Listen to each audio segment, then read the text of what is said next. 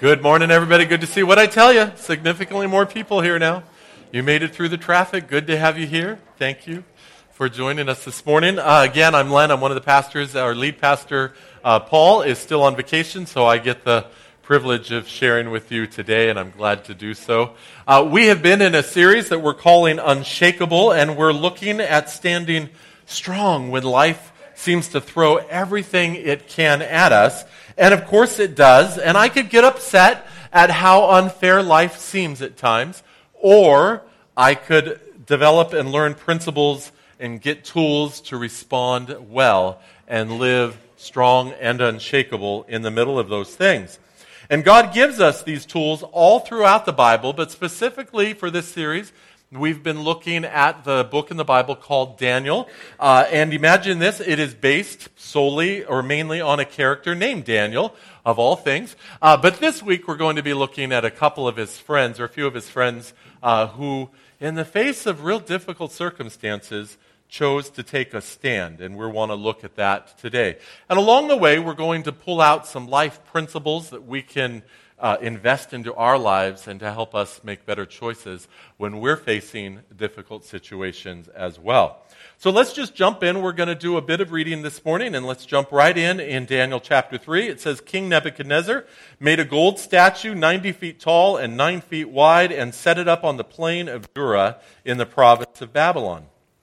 Then he sent messages to the high officers, officials, governors, advisors, treasurers, judges, magistrates, and all the provincial officials to come to the dedication of the statue he had set up. Then a herald shouted, "People of all races and nations and languages, listen to the king's command. When you hear the sound of the horn, flute, harp, pipes, and other musical instruments, bow to the ground to worship the king Nebuchadnezzar's gold statue."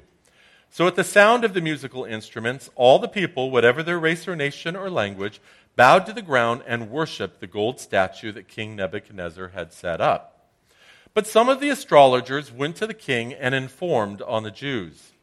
They said to King Nebuchadnezzar, "Long live the king!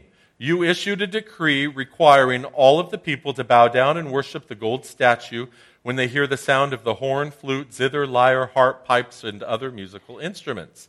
That decree also states that those who refuse to obey must be thrown into a blazing furnace. But there are some Jews, Shadrach, Meshach, and Abednego, whom you have put in charge of the province of Babylon. They pay no attention to you, your majesty. They refuse to serve your gods and do not worship the gold statue you have set up." Then Nebuchadnezzar flew into a rage and ordered that Shadrach, Meshach, and Abednego be brought before him. Nebuchadnezzar said to them, "Is it true, Shadrach, Meshach, and Abednego, that you have refused to serve my gods or to worship the gold statue I have set up? I will give you one more chance to bow down and worship the statue I have made when you hear the sound of the musical instruments.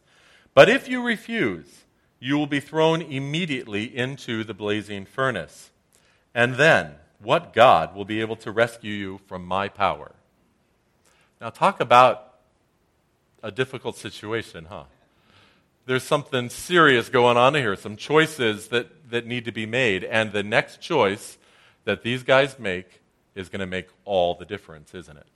So let's see what their response is. Shadrach, Meshach, and Abednego replied, "O Nebuchadnezzar, we do not need to defend ourselves before you. If we are thrown into the blazing furnace, the God whom we will serve is able to save us.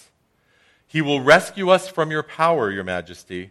But even if he doesn't, we want to make it clear to you, your majesty, that we will never serve your gods or worship the gold statue you have set up." Pretty incredible, isn't it? And that's what we're going to look at this morning. And as we go through this story, this narrative, we're going to use a technique that we learned during the 40 Days in the Word called Picture It, where we look at the characters in a story through their eyes, if you will. Try to get into their shoes. See some of their motivation, how they're seeing and perceiving the experience at the moment. And I would encourage you to use that in your personal Bible study time, but certainly it's going to help us this morning. So as we look at these different characters in the story, we're going to also try to look at where we see a bit of us in each of them as well. So let's just start right now with the first character, the main character, the king, Nebuchadnezzar. And this guy, he's just a piece of work, isn't he? I mean, he clearly has let power get to him, and he is just clueless. And admittedly, he is the king, and everybody is bowing before him and kind of saying, oh, you're all that, king. And so he's kind of begun to believe his own hype, isn't he? And taken this power to an extreme. And if you were here last week, you recall that that he had this dream that had really scared him. And he had the astrologers and other people try to interpret the dream, and they couldn't. But Daniel comes in and not only interprets the dream through God's power, but also tells him what the dream even was, without knowing what the dream was in advance. And King Nebuchadnezzar was really grateful about that. He had realized through Daniel that God is the God who can reveal mysteries and was all-powerful. And so he was very grateful. And his response was such as, he said this, the king said to Daniel, "Truly your God is the greatest of gods, the Lord over kings, a revealer of mysteries, for you have been able to reveal this secret." And this is pretty amazing because he recognizes that God is powerful, that God has, through the course of this dream, helped him to understand where he fits in the scheme of all of history and how God has arranged things. And he declares that God is the Lord over kings. And then what does he do? Now, I don't know if between chapter 2 and chapter 3 what kind of time span happened. You feel as you read it that it was just the next day or something, right? It could have been a long time. But clearly, at one breath, he's declaring that God is the Lord over kings. And in the next chapter, what does he do? He builds a statue to himself and tells everybody that they have to bow down and worship it. And you think as you read it, going from one chapter to the next, as you're reading it, he just doesn't get it, does he? He is clueless. He is really, what happened? And you want to say to him, you just want to yell at him in the pages, say, it's not about you. It's not about him. But I see a lot of Nebuchadnezzar in each one of us, certainly in me. Because some of these ways that he's behaving are kind of universal to all of us. And so we want to dig out that a little bit today and look through that. Because see, we live in a world currently that is crazed by this culture of fame, don't we? People are making millions of dollars for absolutely no other thing but being famous. They're not doing anything but being famous, and they're making a lot of money on it. There are even job descriptions or job titles now, such as Instagram model. Who knew you could make money on that, right? And they're doing it. They're not even models for clothing lines or designers or store chains. They're just Instagram models. And they're making a lot of money. There are people who their job title is YouTube celebrity. That's all they do. They're YouTube celebrities. We live in a culture of fame where people are drawing attention to themselves. And we hunger as humans to be observed, to be seen, to be known, to be adored, to be liked.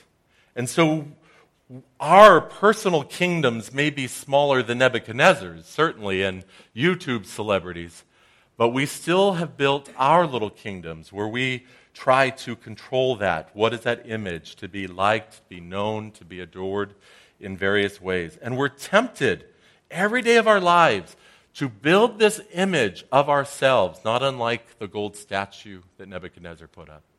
To build this image and put it out there on the experiences, the planes of our lives, that people could see us. To create this false impression of ourselves so that everybody around, because we want to be loved, we want to be liked, we want to be known, we want to be well thought of. And so we face and struggle with this temptation as well. Maybe a lot smaller scale, but a temptation nonetheless. And with this fame and wealth or power or titles, we tend to get a bit entitled, don't we?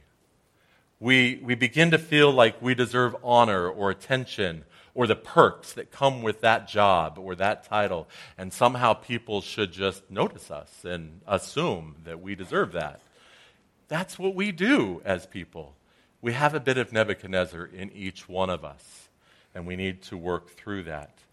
And even though many of us have given our time over to God, our lives over to God, we still wrestle with this throughout the course of our lives. And even though we're here right now, we're giving this time to God, saying, God, it's all about you this morning. This afternoon, it might be a little bit about you. You might do that, right? Because we do that. And the goal of our lives as followers of Christ is to do that less and less, to make more of our lives more about God. But let's not be ignorant of the reality that we all struggle with that same battle, to make it about us. And so it takes a long time to work that out in our lives. It is a journey, and we're going to crash, and Nebuchadnezzar crashed many, many more times as the story of Daniel goes on, and I'd encourage you to read ahead or be here in the coming weeks as we look to more of those situations that happen. But we also crash over and over in our lives, and we need to remind ourselves. And a principle that we want to draw from this morning is that when life is about me, people get hurt. When I make life about me, others get hurt, because that's totally opposite what Christ has called us to live. He has called us to serve other people, to defer to other people, to think of other people as better than ourselves, to serve God as we serve other people. That's the life He calls us to live. And so more and more we need to flip from me-centric to God and other-centric in the way we live our lives, to allow God to flow through us, to lift and build other people up. And then He takes care of us. That's His plan for our lives. Let's look at the next character, and that actually is the three guys. We're going to treat them as one, Shadrach, Meshach, and Abednego. And these guys were some of Daniel's friends, the ones who we called to pray with him during that dream event that we talked about last week. And in the course of that dream event, Daniel received the pleasure of the king and asked for these guys to get a job promotion. They ended up being raised into government roles and jobs throughout because of Daniel's encouragement to the king. And as we look at their role in this story, one thing that jumps out that I think virtually all of us can identify with pretty simply is at the high level is that often our career goals and our values, they collide, right? This idea that how I believe in my heart and how I live out in my world sometimes don't always match up, and it's a difficult struggle. And I've talked with so many of you over the years who face this all the time in the business world. When you are in this sort of marketplace job, to reconcile your faith and principles of humility and serving others in a culture of ladder climbing and looking out for number one is really very difficult process to manage for a lot of people. And it is a daily struggle for so many of you. And so we know that these guys, they stood and they didn't bow, but I wonder what they were possibly thinking. What was going through their minds as they heard this decree and then the music started playing? Did they maybe wrestle with that temptation that said it would be easy to bow on the outside, but not on the inside? We kind of face that temptation ourselves, don't we, as we look at the situations in our life. When we're at work and somebody, says, you need to do this and look out for you, and you're like, I'm just not going to make waves. I'm not going to announce that I go to church, that I follow Christ. I'm just going to try to fly under the radar. And we do that in our circumstances all the time, these little compromises that we take through the course of our lives. Now, I like this show called Amazing Race, and it's been fascinating because I've asked at all the other two services, does anybody else enjoy it? And hands didn't go up so quickly. And I'm like, it's a great show. So anybody here like Amazing Race? Thank you. There you go. It's a fun show, and it's competition. It's where two teams of two compete with other teams of two as they go on this race around the world, and it's part travel guide, part cultural education of how people live in other parts of the world. It's part race, and it's a whole lot of fun. And I just really enjoy it. But sometimes when they go to these different countries and they're faced with these challenges along the way where they have to do these competitions, and they'll take them to these experiences where they will sometimes go into temples of other religions around the world.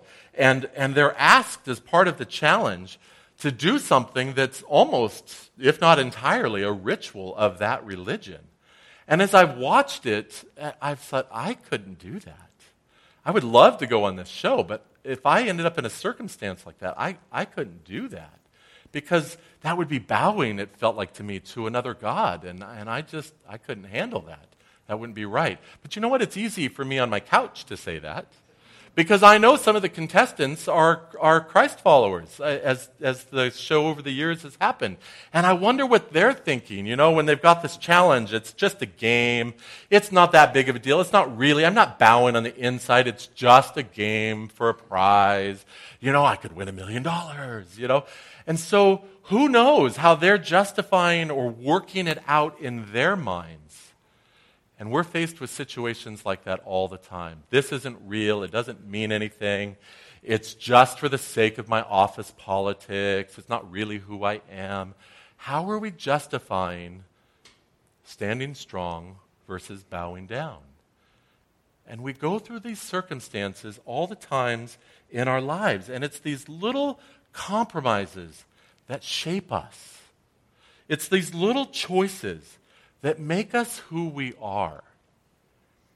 The king is going to give them another chance, but their response is, don't bother. It's not going to happen. And listen to what they say. O Nebuchadnezzar, we do not need to defend ourselves before you. If we are thrown into the blazing furnace, the God whom we serve is able to save us. He will rescue us from your power, your majesty. But even if he doesn't, we want to make it clear to you, your majesty, that we will never serve your gods or worship the gold statue you have set up. What a huge statement, isn't it? What an incredible statement of faith. They are declaring God is able to rescue us. But even if he doesn't, it doesn't matter. And that's the key point. We all can say God is able. But are we comfortable with, but if he doesn't, I'm okay? And that's what they're declaring here. We won't compromise. I know God can, but I'm okay if he doesn't. Oh, that we would all be at that point in our lives. That is the sweet spot of our relationship with God that he calls us to. And it is a daily struggle for us to get there, but that is what God is calling us to. More often than not, letting God lead our lives, and we stand strong in the way he leads us in the face of opposition, that we would not compromise so easily in our lives. We all wrestle with it. So let's be honest about the fact that we wrestle with it, and let's seek to do it less and less. That's what God is calling us to. And then look at this first part of the verse. It says, we do not need to defend ourselves. And I love that phrase. That's just an incredible phrase, because I find that really difficult personally. When somebody points their finger at me, I'm going to say, oh yeah? You and who else, And we want to get defensive sometimes, but we don't need to defend ourselves. First of all, the moment we defend ourselves, we are giving them credit that the assumption that they have that they're on the moral high ground, that they're right. They're not right. They've set the wrong conditions in place. It's not whether or not we obey them. It's whether or not we obey God. And that's what matters. We shouldn't give them the authority in our lives to tell us what choice we should make between serving God or yielding to them. We don't need to defend ourselves when we've chosen God's ways. We also don't need to defend God. He is the one who defends us. So let's fight that temptation to put ourselves ahead of God and thinking somehow I'm protecting his image. He doesn't need me to protect him. He doesn't need me to defend him. I need to step back and let him defend me. And you do as well. Again, a challenge to live that out successfully day after day. But that's where God is calling us to. And he is in us and working through us to help us be more and more successful in it as we yield ourselves to him and choose not to take those little compromises. Well, let's go ahead and continue to the next part of our story. It goes on saying Nebuchadnezzar was so furious with Shadrach, Meshach, and Abednego that his face became distorted with rage. He wasn't accustomed to being told no to, right? And he got furious. And so he commanded that the furnace be heated 7 times hotter than usual. Then he ordered some of the strongest men of his army to bind Shadrach, Meshach, and Abednego and throw them into the blazing furnace. So they tied them up and threw them into the furnace, fully dressed in their pants, turbans, robes, and other garments. And because the king, in his anger, had demanded such a hot fire in the furnace, the flames killed the soldiers as they threw the 3 men in. But suddenly, Nebuchadnezzar jumped up with amazement and exclaimed to his advisors, "Didn't we tie up 3 men and throw them into the furnace?" "Yes, your majesty, we certainly did," they replied. "Look," Nebuchadnezzar shouted, "I see 4 men, unbound, walking around in the fire, unharmed, and the 4th looks like a god." Then Nebuchadnezzar came as close as he could to the door of the flaming furnace and shouted, "Shadrach, Meshach, and Abednego, servants of the Most High God, come out! Come here!" So Shadrach, Meshach, and Abednego stepped out of the fire. Now, this passage has generated a lot of debate over the years among theologians. Who was actually with them? Was it an angel? Was it a pre-incarnate appearance of Jesus himself? Whatever or whomever, one thing we can know is that it was a representation that God was with them. God met them in the fire. And did they know that God would show up? I don't think so. They had no clue. They just did what they knew they needed to do to stand strong no matter what the consequence. And this is one thing that I know that we can draw out of this morning, and that is that it's in the furnace that we meet God. It's in the furnace that we meet God. And that happens through the testing and trials. God reveals himself to us. Because see, if we don't have times in our lives where God shows himself as being trustworthy, where we don't see him as being trustworthy, we never learn to trust, right?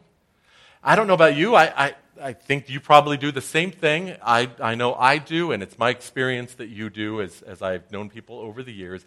But when things are going easy and carefree and nothing's going on, we kind of tend to lessen up the gas pedal and pressing in towards God. We sort of get tempted to just kind of, and we forget that he's part of our lives. And we check in occasionally, but, it's not as pressing. But I tell you, the moment we have a crisis, the moment a trial comes, we find ourselves praying, calling people to pray. And we're right there, and we're seeking God. And we're saying, "God, rescue me." And I think that it's in those times that we realize that God is trustworthy. And I think that it's in those times, in fact, the fact that those times happen, he allows them to happen in our lives so that we see him as trustworthy. And we can go through them recognizing that we will be okay. Do I like trials? Of course not.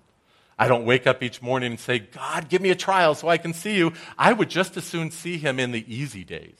Wouldn't you? Of course, we all would. But more often than not, we see God in the fire. We see what he does for us and through us in the fire. And so, while I don't like the trials, I like realizing that when I come to the end of myself, I see that there is no end to God. And he is forever faithful in our lives. And so sometimes God saves us from the trials. Sometimes we never have to go through them. That happens. But most times, God saves us in the trials. We go through them because we then see the power of God in action. And oftentimes, God saves us through the trials. And what I mean by that is that they reveal other issues that perhaps we were unaware that God wants to bring us through. So, example, we have this cough that seems to be lingering, and we go to the doctor, and we get news that it's something worse. We thought we were dealing with one trial, and instead another trial is revealed that God wants to take us through. Or we have a relational situation where a series of conflicts happen, and we think that the issue is the conflicts, but they're not. It may come out that we have other emotional issues that we need to address, that we become aware about, and God wants to take us from one trial, use that as a trigger to open up another thing that he wants to work through us and in our lives. The key is that we don't avoid the fire, that we don't try to fight the fire, but instead we look for God in the fire because he is there to be with us and to help us. And so let's go ahead and look at our next person in this story. And actually, it's not just a person, it's a whole group of people. It's everybody else. Everybody else. What did everybody else do when the music played? They bowed down. And what happened to them? Nothing. They just went on. Their life just happened. It was no big deal. There were no guards throwing them into fires. And so the temptation is why should I make waves? Why get the king mad? Just go with the flow. Why cause some waves in the office politics? Why get the boss upset at me? Keep below the radar. Don't we do that? We just go with the flow. We avoid conflict. So often, we are spending so much of our energy avoiding conflict, avoiding taking stands, avoiding being noticed. Just stay under the radar.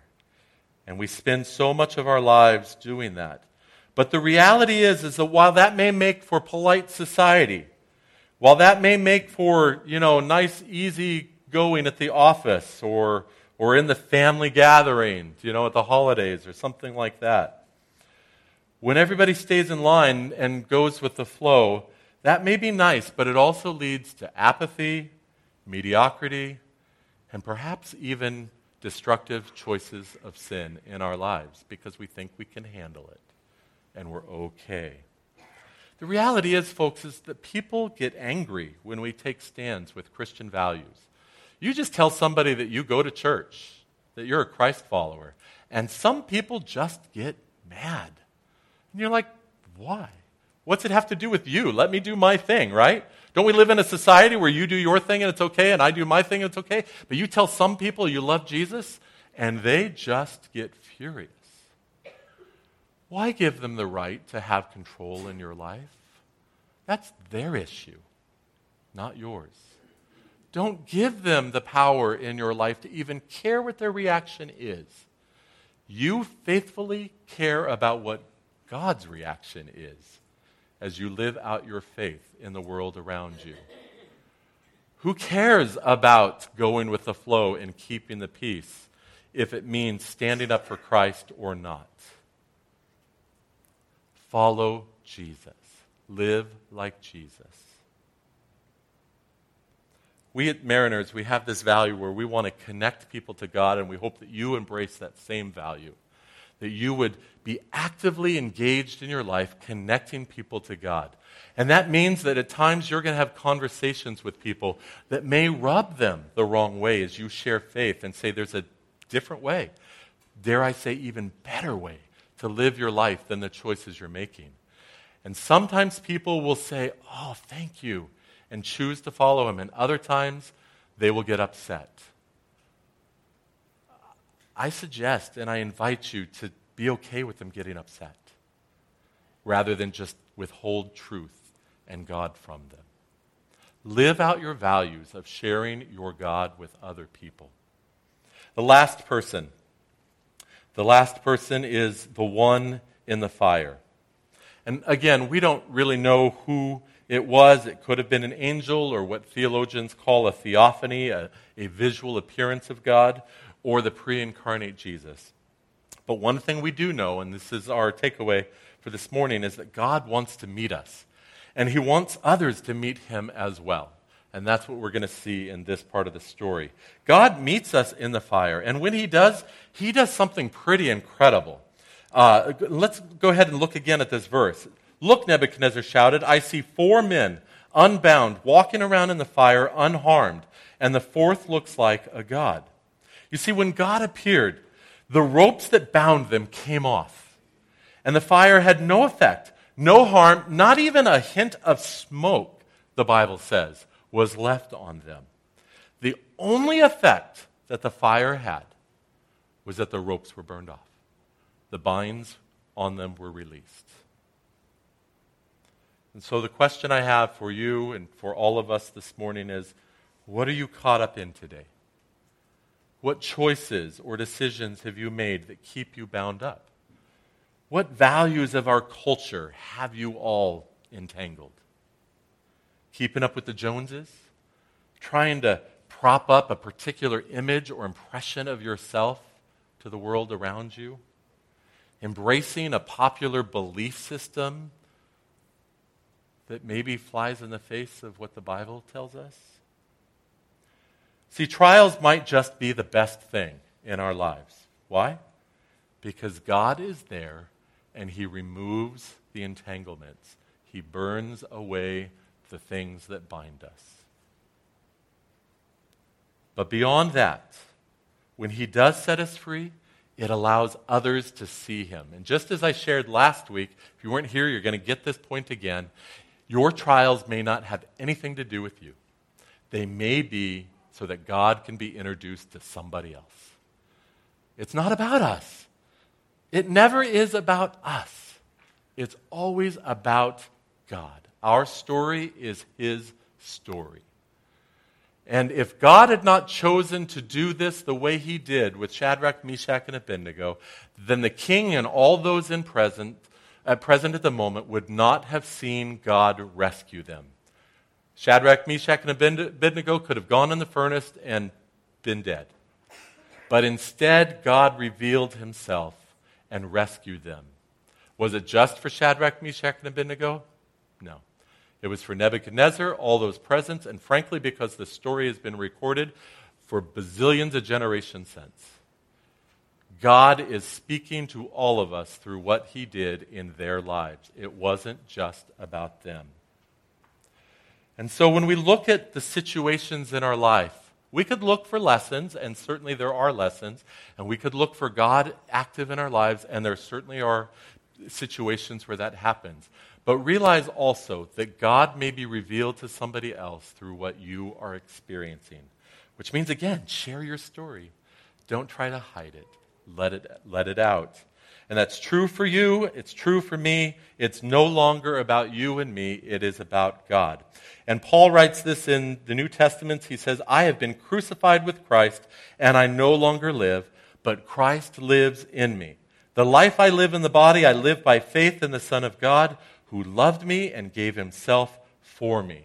What a great passage. And so the question that just comes up naturally from this is, what makes people stand up when it's easier to bow? Because it is easier to bow, or at least it seems for a short while. What makes people go through those times in the flames and the fire and get through the other side? What allows that to happen? What makes us dismantle our statues or the images or impressions that we set up for other people to see in our lives? It's all from the last part of that verse that says, the Son of God who loved me and gave Himself for me. That's what it's all about. It's all about Jesus. It's all about that He loves us, gave Himself for us. He bought us with a price. He adores us. He loves you. He has set us free. And in fact, Paul writes elsewhere, it is for freedom that you have been set free. So use our freedom in a way that stands up against what other people are asking of us, if necessary, in order to make God big in our lives. That's what He calls us to more and more. We all struggle with it. That's part of the life that we live. We all struggle with it. Do we struggle with it less and less as we give more and more over to God? That's the challenge of our lives today. Cool story, huh? And it's a story that gets shared in Sunday school with children. And if you're old enough to remember flannel graphs, see the fiery furnace. Now they have digital animations and stuff like that. But nonetheless, we have these stories, and we think it's just a kid's story sometimes. That's how it feels We're introduced to it as a kid, and then we don't think about it later. But it's not a story. First of all, it's factual history. But secondly, it's about the nature and character of God. What he does through people who trust him through difficult situations and circumstances in their lives. And when we trust him, God shows up. And so as the worship team is getting ready to come up here as we prepare to close this morning, I just want to encourage you, wherever you're at in your faith walk, your journey with God, whether you're a pre-believer and you're ready to cross that line and say, God, I want you to lead my life, or you've been following him for years and years, but you still struggle with your faith and making God big and wrestling with your own image and your own kingdoms you set up. Wherever you're at in that, I just want to invite you and encourage you to stop building your own statues, to be so concerned about your image that you set up. In fact, forget about your image altogether and let Christ shine through you. This is my prayer for myself, my prayer for you, and I hope your prayer, that when they see you, when they see me, they see Jesus. Maybe with my little personality quirks added, but that they see Jesus. That's the goal, should be the goal of our lives. Not my image. I don't need my reputation to be propped up. And God doesn't need me to prop up his. He does that perfectly well in his own ability. So let's focus on letting him shine through us. Second, don't be afraid to stand when everybody else bows or gets angry when you don't. Again, don't give them that kind of authority in your life. They don't deserve it. Only God deserves that authority in your life. He's the only one that we should be concerned about whether we bow or don't bow. Not what other people think. Their opinion really doesn't matter. I'm only accountable to God. And then last, look forward to meeting God in the fire. Don't look forward to the fire. No, we're not that dumb. Let's not look forward to fire.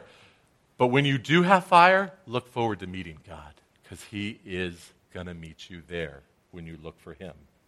And when he's there, he sets you free. So let's pursue him in all that we do. Let's pray. God, thank you so much that you do love us and you gave yourself up for us. You have set us free when we choose to follow you, free from sin, free from the opinions of others, free from all the emotional junk and buttons that we have to try to prop ourselves up. We are free from all of that if we would yield our lives over to you more and more each day. God, I pray that you would help us to make choices to let you shine through us and be less and less concerned about the opinions of others or the opinion of ourselves, frankly. God, help us to pursue you with all of our passion and ability and heart, I pray. God, I pray that if some here this morning are making that choice for the first time, that God, they would just yield their lives to you. Maybe they don't know what tomorrow holds or the next day, but today they say, God, lead my life, forgive me of my sin, and we'll work it out. And God, I just thank you for that, if anybody is making that choice. For the rest of us, those that have already made those choices to follow you, help us to be more and more consistent with how well we yield our lives over to you. To not get caught up in denial, thinking we don't have that struggle. We all have that struggle. Help us, Lord, instead to seek each other's help, to choose you more and more faithfully in our lives, I pray. In Jesus' name, amen. Amen. If you've made that choice today for the first time, congratulations. That's the best choice you can make. Don't keep it to yourself. Share it in your next step card with a life group if you're already in a group, with me or somebody this morning before you leave, so that we could help you make the best next steps to growing in your faith. For those of you that are already Christ followers and you've made that decision, but you're realizing, I became aware of some of my struggles this morning. And I just encourage you to pray, to surround yourself with your life group, to pray with you, to hold each other accountable, to grow together. That's what life groups can do, that they could call you and check in with you. How you doing on letting God be God today? You know, what a great question to be asked and to ask of others in your group. So seek that out. But right now, let's just go ahead and take a stand up, take a stand and stand up as we end with this one final song, and let's just rejoice and celebrate. Thank you for being here today.